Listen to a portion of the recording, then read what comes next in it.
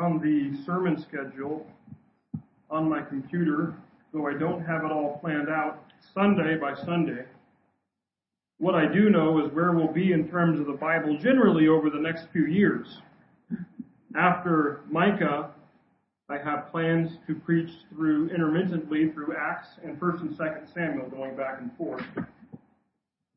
There have been seasons in my preaching where I might have 2 to 3 series planned and on the schedule, literally down to the passages I know I will be preaching Sunday by Sunday.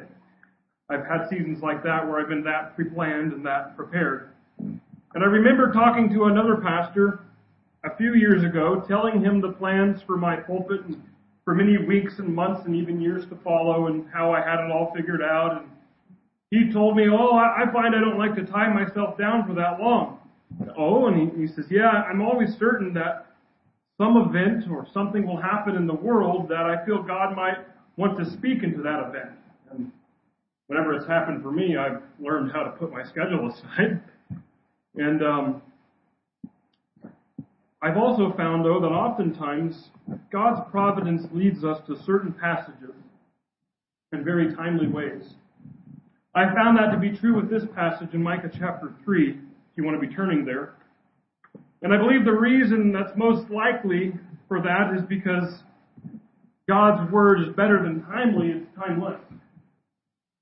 And if you've been reading our study guide, we've made mention that Micah is generally speaking a collection of 3 prophecies of judgment. The first was in large part a prophecy of judgment against the northern kingdom. Israel is divided at this time.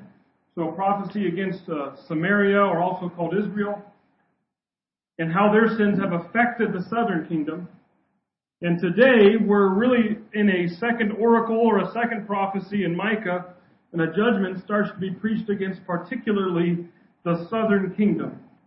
And what's covered in the prophecy is southern kingdom's rulers and the southern kingdom's prophets. So I invite you to stand for the word of the Lord as we look at the first 8 verses of Micah chapter 3. If you're able to stand.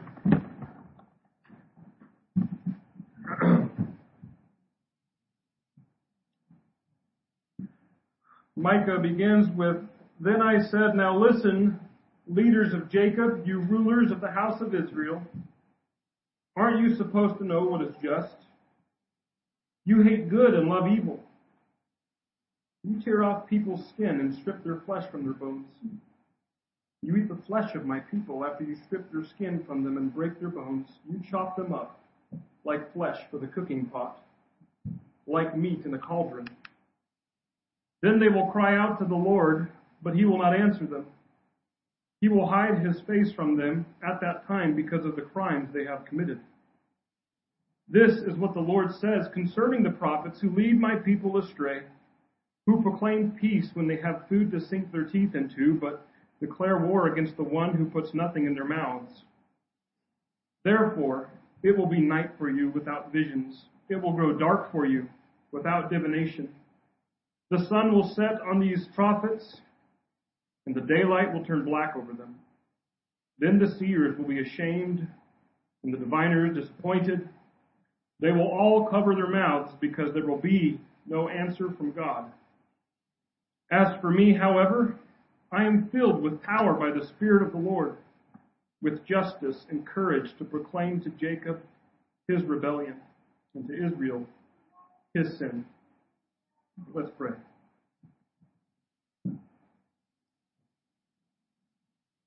Father, we just sang, "Humble thyself in the sight of the Lord," but I don't know if I fully understand the difficulty of that sometimes.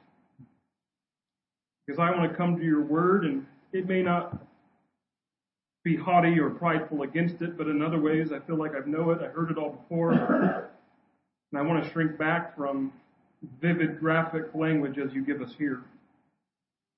But it is my prayer that you would truly humble us, that we would not be afraid to enter into some of the emotionally disturbing things here, not because we want it, but because that's what you've given us today to eat. So would you use it for your glory and for the good of all people here? Pray that you would get me out of the way and say what it is that you desire. And I pray for each and every heart to respond accordingly. I ask and pray this and beg this for your name's sake. Amen. Amen. You may be seated.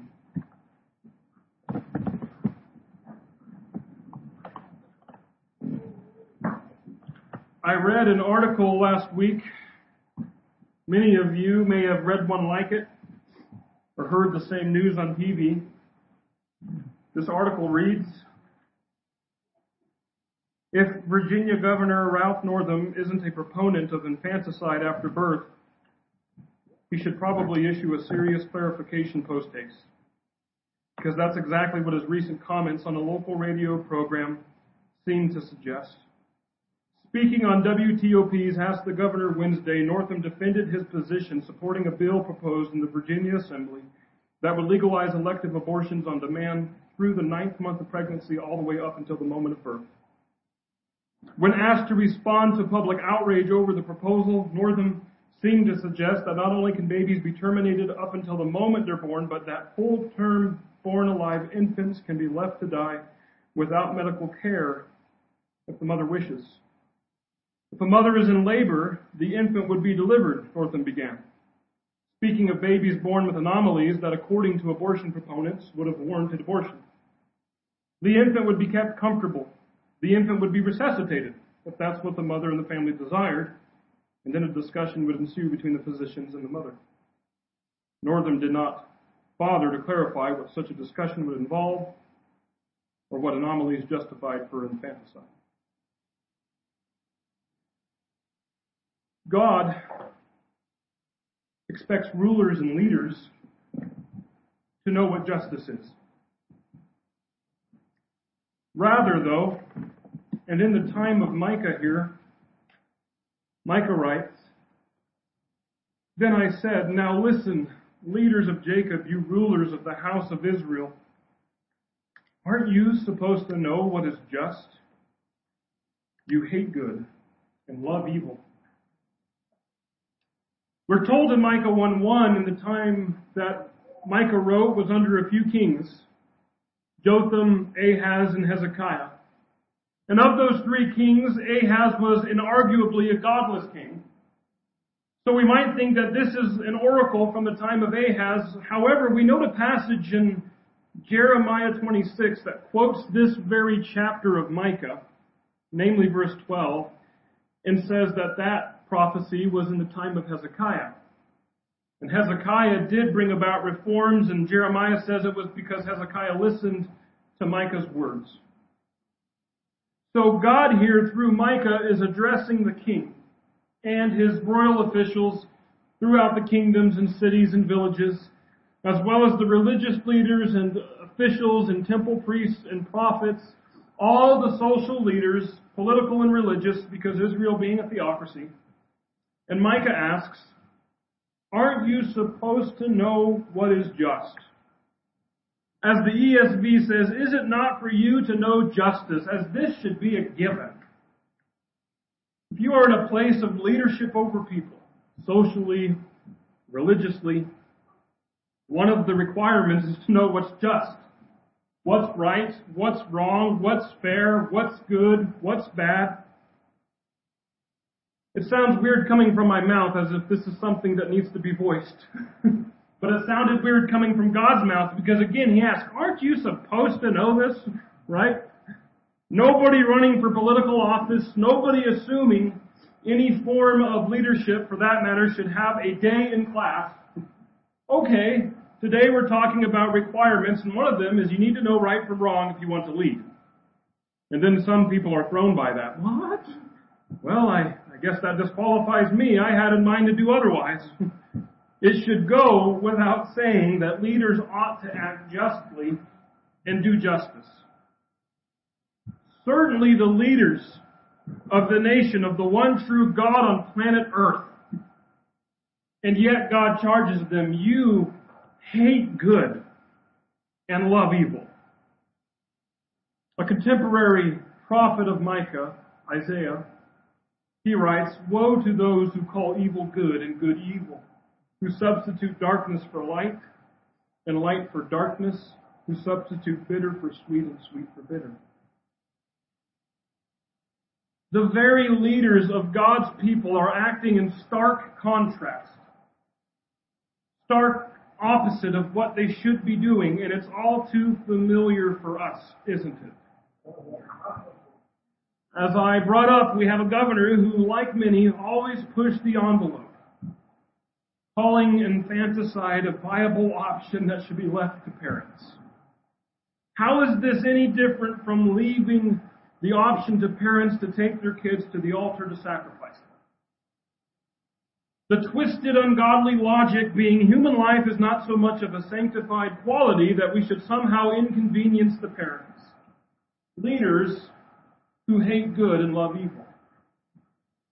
The good-hating, evil-loving leaders of Micah's day were in the habit of everyday brutal oppression. And Micah vividly, graphically illustrates it as cannibalism. And timely enough, if it sounds like what our leaders today propose to begin with, you tear off people's skin and strip the flesh from their bones. You eat the flesh of my people after you strip their skin from them and break their bones. You chop them up like flesh for the cooking pot, like meat in a cauldron. Micah is symbolically, poetically saying that the leaders eat their citizens for breakfast, right? They might as well be. The leaders, God's chosen people's leaders. Those who should be examples, leaders, and protectors are instead evil, power-hungry murderers. And Micah is using the language of what priests would be doing to animals sacrificing in the temple. The leaders of Judah are instead basically sacrificing the people of Judah for their own gain instead of giving them God's word and building them up. In verse 11 of this same chapter, Micah indicts them more specifically, saying her leaders issue rulings for a bribe. Well, we never see that, do we? No politician sold out to companies that make money on the way rulings go. We know exactly what that's about. So whether it be justice in the courts concerning innocent people being condemned, or maybe the judge is paid off, or rulings about things that allow injustice to take place every day, Israel's rulers in Micah's day might as well be making money on the broken bodies of those whom they ultimately murder. By their complacent actions, people die. By their greedy rulings, people die. And so goes God's nation of Israel. Ripping off their citizens, abusing their citizens, using their citizens for their own gain, making decisions that lead people to their death. It may not be vividly and explicitly cannibalism. All it is, though, is cannibalism just through different means. Through the actions of these unjust leaders, their people die, and the leaders are to blame. So if Micah's word, if God's word is unheeded, God gives some very striking warnings here in verse 4 that we might miss at first glance. It sounds bad enough, but it's worse than it looks at first glance. Then they will cry out to the Lord, but he will not answer them. He will hide his face from them at that time because of the crimes they have committed. Let me give you a contemporary example. If I say, this is going to be an exercise, you're going to have to verbalize something, but I think you got it. If I say God is good, you say, and then I say all the time, you say, this is a truth that we celebrate as God's people, and we repeat knowing it that it is undoubtedly and arguably true. Israel communally celebrated the fact that God is a God who listens. He is a God who hears the cry of his people. The Israelites are in horrific captivity under Egypt, and Moses records for us in Exodus chapter 2, verses 23 through 25. After a long time, the king of Egypt died. The Israelites groaned because of their difficult labor, and they cried out, and their cry for help ascended to God because of the difficult labor. So God heard their groaning, and he remembered his covenant with Abraham, Isaac, and Jacob. God saw the Israelites, and he took notice. And then one chapter later at the burning bush, God tells Moses, "Then the Lord said, I have observed the misery of my people in Egypt, and have heard them crying out because of their oppressors, and I know about their sufferings. I have come down to rescue them from the power of the Egyptians, and to bring them from that land to a good and spacious land, a land flowing with milk and honey." On to verse 9 says, "The Israelites' cry for help has come to me, and I have also seen the way the Egyptians are oppressing them." God is a God who hears the cry of his people. Israel knows this. We just finished, thank God, the book of Judges in Dean's class. Did I have that in there? And that is a constant cycle of rebellion by God's people, oppression against God's people, and then God's people crying out, and God hearing them and coming to their rescue. Israel celebrated this fact, knew this fact, loved this fact, but no more, is what Micah says. Then they will cry out to the Lord, but he will not answer them. He will hide his face from them at that time because of the crimes they have committed. Emphasis on because of the crimes they have committed. God is not to blame here. His people are. God is not being unfair here. His people are. God is not being merciless here. He's been very merciful, but here are the leaders and rulers over the people who should know justice, and in essence, eating their citizens for breakfast by misusing them, abusing them, oppressing them, treating them worse than the animals they are supposed to be brought to the altar for the forgiveness of sins. And what God is saying, you are silent to my calls to obey. You are silent to my calls to repentance and my calls to be just and upright and loving, to reflect me, and you treat your citizens like fodder. So when judgment comes, when the armies come and mistreat you worse than you've mistreated your own citizens, God is saying, don't wonder why, don't even think, guess, or spend 1 second of, gee, is God not real? Because I am. I'm just not listening. I'm paying you the same respect you paid me. That's what God is saying. And it's completely just. It's completely fair.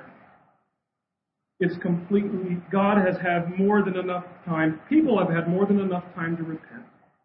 And God is perfectly righteous to say, there's coming a day where my wick is out. There is coming a day where my hands are outstretched to receive you no further.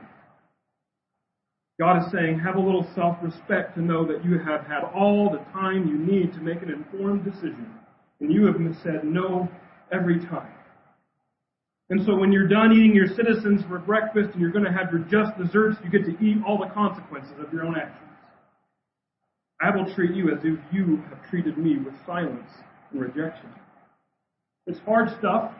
It's true stuff. And what happens is we have a tendency to respond to things like this, what God says. Well, what about compassion? What about compassion, God? I'm not saying we need to do this forever, but we need to try to put ourselves in God's shoes here. It's a bad place for us to be in, but if we can. Imagine having a child who is never seen without a knife because he stabs every person he sees. And he kills them. He takes people's money. He robs people. The only people he's nice to is for reasons of manipulation to use them and abuse them. A child who molests girls. Imagine this horrible, detestable child. Would it not be just to go to great lengths to make sure the child is properly dealt with? And I'm not saying death. I'm not an abortion advocate. Isn't the best alternative, if they never respond in righteousness, to at least do what the law and justice demand, what the courts decide? To come to God and say, where is your compassion? What do you mean you'll ignore Israel and hide your face when they need you the most? Where is your compassion? It's as if that horrible child is on the proverbial playground, and a group of bullies have come to teach that child a lesson. And that's where you're at. What would you do with that horrible child who has done the most horrific deeds and asks for mercy as he's being beat up by bullies? He's seeking mercy from the very people he has offended day after day after day after day. That's a place I don't ever want to be. That's a place that God is in all the time. So we need to thank God that He's the only one in the place of judge when it comes to those moments. And we need to stop judging God by calling Him unmerciful when He knows more than we do and He sees more than we do. And we really need to realize that God is not to blame here. The people are. Because when His wick runs out, it's on the tail end of years and years and years and years and years of pleading for repentance. Pleading to be heard. Pleading for people to stop their wicked ways. But even the people who should be doing the pleading of God for justice are just as bad as the leaders and people they need to be pleading to. The prophets are just as bad as the leaders. That's what Micah says next. Verse 5, it says, "This is what the Lord says concerning the prophets who lead my people astray, who proclaim peace when they have food to sink their teeth into, but declare war against the one who puts nothing in their mouths." These are prophets in it for the prophets. P-R-O-F-I-T-S. Prophets in it for the prophets. As verse 11 of this chapter reiterates, these are priests who teach for payment and prophets who practice divination for money. Let us not overlook the horrible consequences that the prophets who are in it for themselves, they lead my people astray. The very people instructed and expected to care for the souls under them, because of their own greedy desires, pat the people's backs all the way to hell.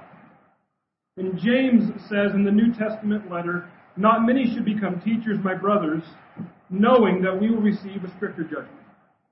Or the writer of Hebrews says, "Obey your leaders and submit to them, for they keep watch over your souls as those who will give an account, so that they can do this with joy and not with grief, for that would be unprofitable for you." Prophets and leaders need to give an account for the lives of those they serve. And in Micah's time, these prophets who are in it for the prophets are mercenary prophets, teachers for hire. Paul instructs Timothy in his second letter, proclaim the message. Persist in it, whether convenient or not. Rebuke, correct, and encourage with great patience and teaching. For the time will come when they will not tolerate sound doctrine, but according to their own desires will multiply teachers for themselves, because they have an itch to hear something new. They will turn away from hearing the truth and will turn aside to myths. But as for you, be serious about everything, endure hardship, do the work of an evangelist, fulfill your ministry. This is serious for me. I've been speaking in the third person. Prophets need to watch out. They need to give an account for the souls they speak to. But I know I'm commanded by God to get up here and preach the truth. And I didn't really have time to sit down and even begin studying this message actually until Thursday. And I prayed and I wrote slowly 4 pages or so and kept coming up empty. I didn't feel inspired. I felt I had prayed and heard nothing back. I skimmed a few other passages thinking that maybe I needed to preach somewhere else. When I finally returned to this passage in Micah on Friday, I came to verses 6 and 7 here, and I feel a little convicted. If prophets who are in it for a prophet prophesy, here's what happens, says Micah, therefore it will be night for you. God, you're not speaking to me. Without visions. It will grow dark for you without divination. The sun will set on these prophets, and the daylight will turn black over them. Then the seers will be ashamed, and the diviners disappointed. They will all cover their mouths, because there will be no answer from God. I brought 3 passages up from the New Testament. The first 2 I brought up, from James and Hebrews, were sober considerations for any person serious about becoming leaders, teachers, or prophesiers in the church. And then I brought up 2 Timothy, where Paul seems to be talking about false teachers, People who maybe come into ministry on serious grounds only to have their consciences seared and now are just working for fame or the dollar, or it could have been people who never had serious desire to teach God's Word and only to teach for fame and the dollar. And as we look at the judgment here in Micah chapter 3, verses 6 through 7, it's interesting that God is saying that He will be silent to the prophets as well, just as He will be to the nation's leaders. We must consider that who Micah is talking about, the prophets who prophesy for money, also are people who apparently would be ashamed, as Micah says, if God did not speak to them. The point being, evil intentions aside, I wonder if these are prophets who apparently have some scruples or some desires to share the words from the Lord when it suits them, because if they were solely in it for the money, without any consideration of what God is saying, well, this wouldn't be much of a judgment for them. They wouldn't be ashamed because they've always preached with God being silent. Does that make sense? Or maybe it could be that Micah is talking about them being exposed as false prophets to their shame when their judgment comes. I want you to hear what Jeremiah's indictment of false prophets are in the book of Lamentations. So chronological-wise, 200 years after Micah, the southern kingdom, Jerusalem, and its temple is destroyed. Thanks be to God in Micah's time that Micah's generation heard him and repented, but the generation when Babylon came did not. And look at what Jeremiah says. Look at where he hangs blame on in Lamentations 4, verses 11 through 14. Jeremiah says, "The Lord has exhausted His wrath, poured out His burning anger. He has ignited a fire in Zion, and it has consumed her foundations. The kings of the earth and all the world's inhabitants did not believe that an enemy or an adversary could even enter Jerusalem's gates." Listen to this. "Yet it happened because of the sins of her prophets and the guilt of her priests, who shed the blood of the righteous within her. Blind, they stumbled in the streets, defiled by this blood, so that no one dared to touch their garments." Jeremiah, a prophet himself, lays the reasons for the wrath of God and the destruction of His holy city and His temple at the feet of the prophets. God is not to blame here, the prophets are. That is their shame. That is their disgrace. Their mouths are shut. And so it could be back in Micah 3, where the judgment on the prophets are, quote, "It will be night for you without visions, it will grow dark, the sun will set on these prophets, daylight will turn black, the seers will be ashamed, the diviners disappointed, they will all cover their mouths because there will be no answer from God." Could be in the vein of Lamentations here, that their shame and their disgrace is when judgment is happening. And lo and behold, they've been exposed as the frauds they are. They've been shown to everyone that God has been silent for them. What this means, priesthood of believers, if you and I want society to turn around, you and I need to be consistent with the truth and word of God. Contrary to the false prophets, listen to how Micah defines himself.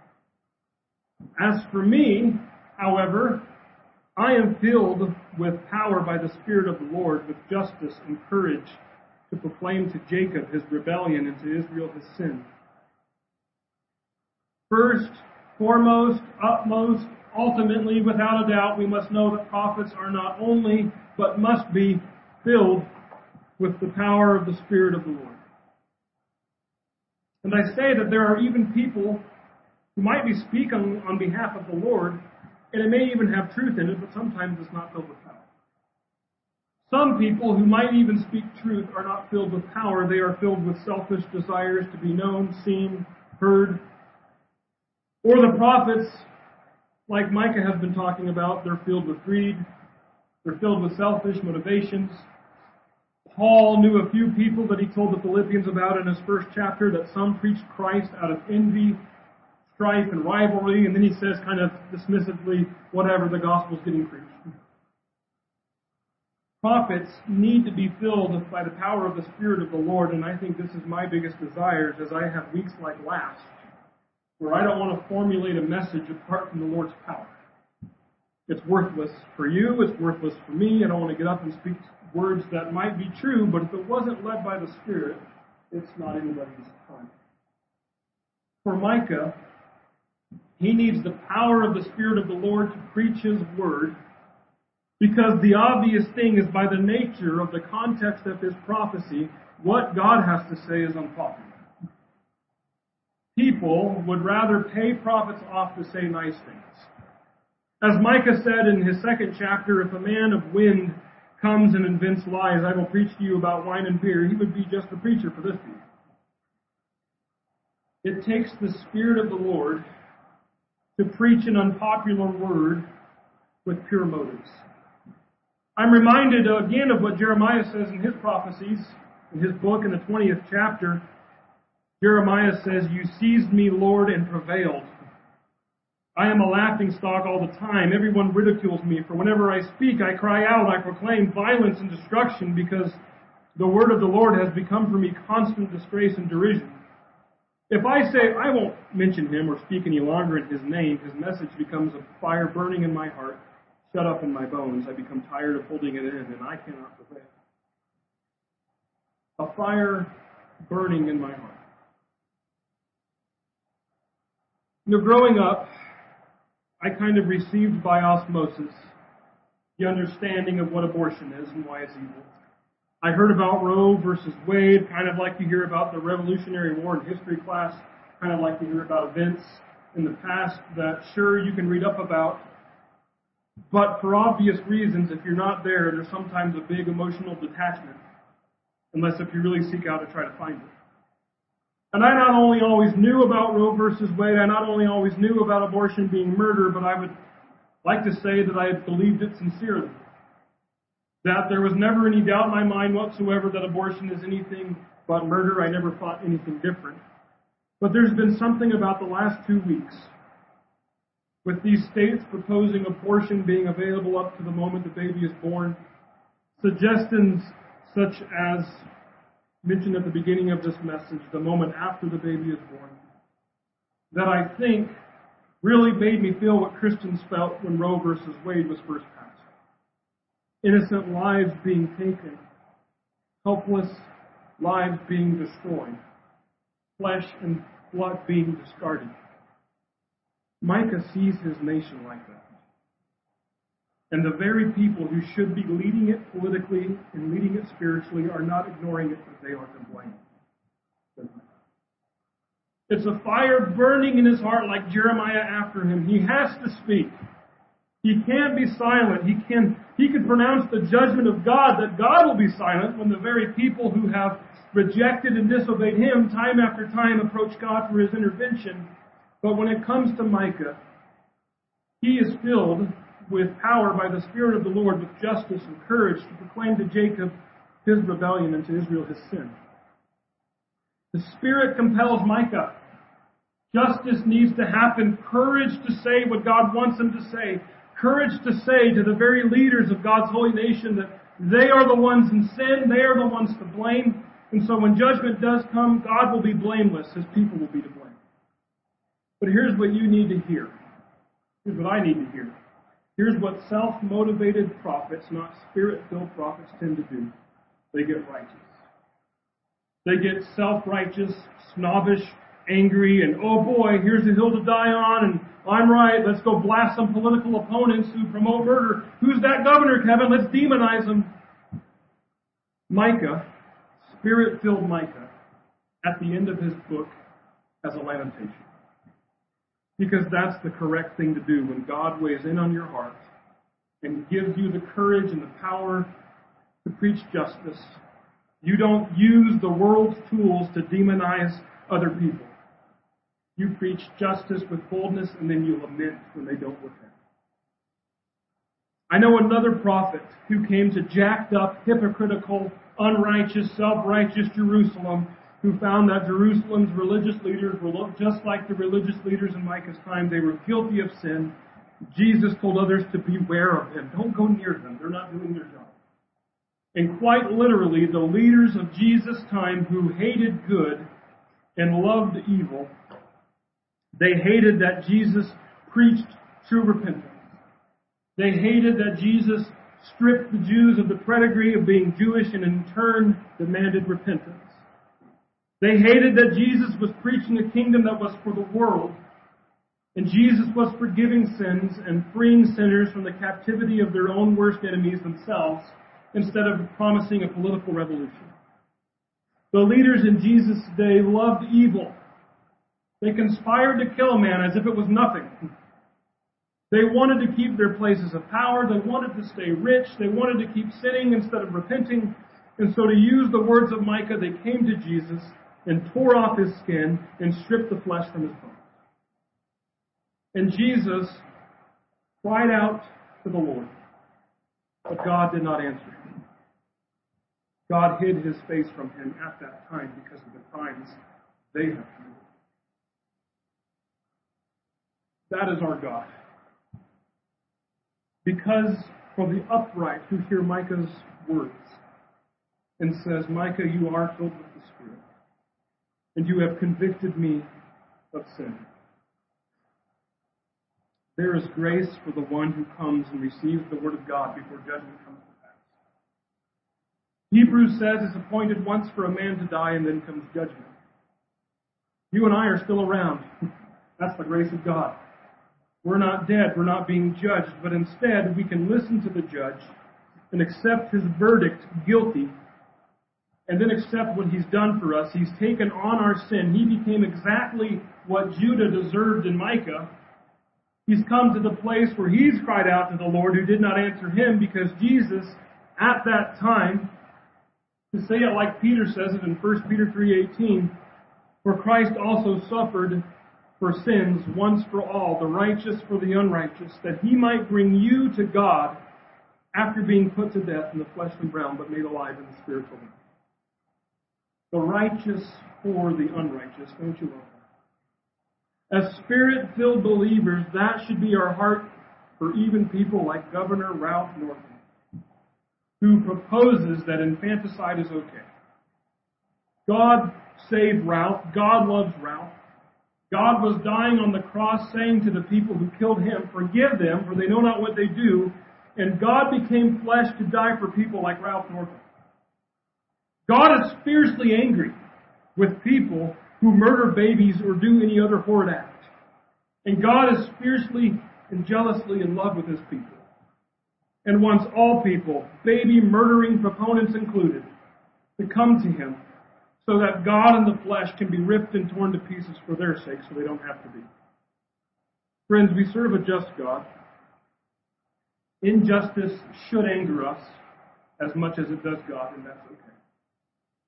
But we serve a just God.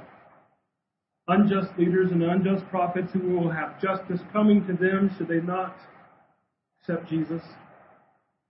It should be our heart to share God's warning to them and desire them to repent after they hear the good news of Jesus until they no longer have any chance to repent. That's God's heart. Amen? Let's pray.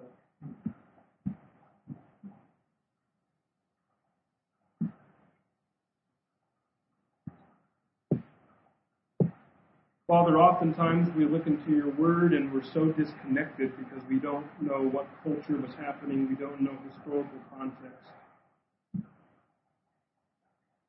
Other times we open up the scriptures and find it hauntingly familiar, realizing things have gotten bad. Your desire for your people is not to hide under a rock until you come back. But you've ushered in the kingdom. You went out and met with lepers. You dined with sinners. You accepted the anointing of oil on your feet from a prostitute. So, Father, what would you have us do in these trying times? I know there doesn't seem to be a lot we can do on a remote island, but there are people still affected by what's happening. Help us to remember that you are fiercely angry against injustice. It's not something that you permit haphazardly and dismissively. Help us to remember that your heart for those who would do injustice is not only justice, but repentance and mercy and grace and fellowship with your kingdom. So much so that you sent your Son to take their penalty. their punishment, to suffer the wrath that's due to them, because you want them saved. Help us to be praying for our leaders. Help us to not demonize political opponents. Help us to love them as much as we love them. Father, we love you and we thank you.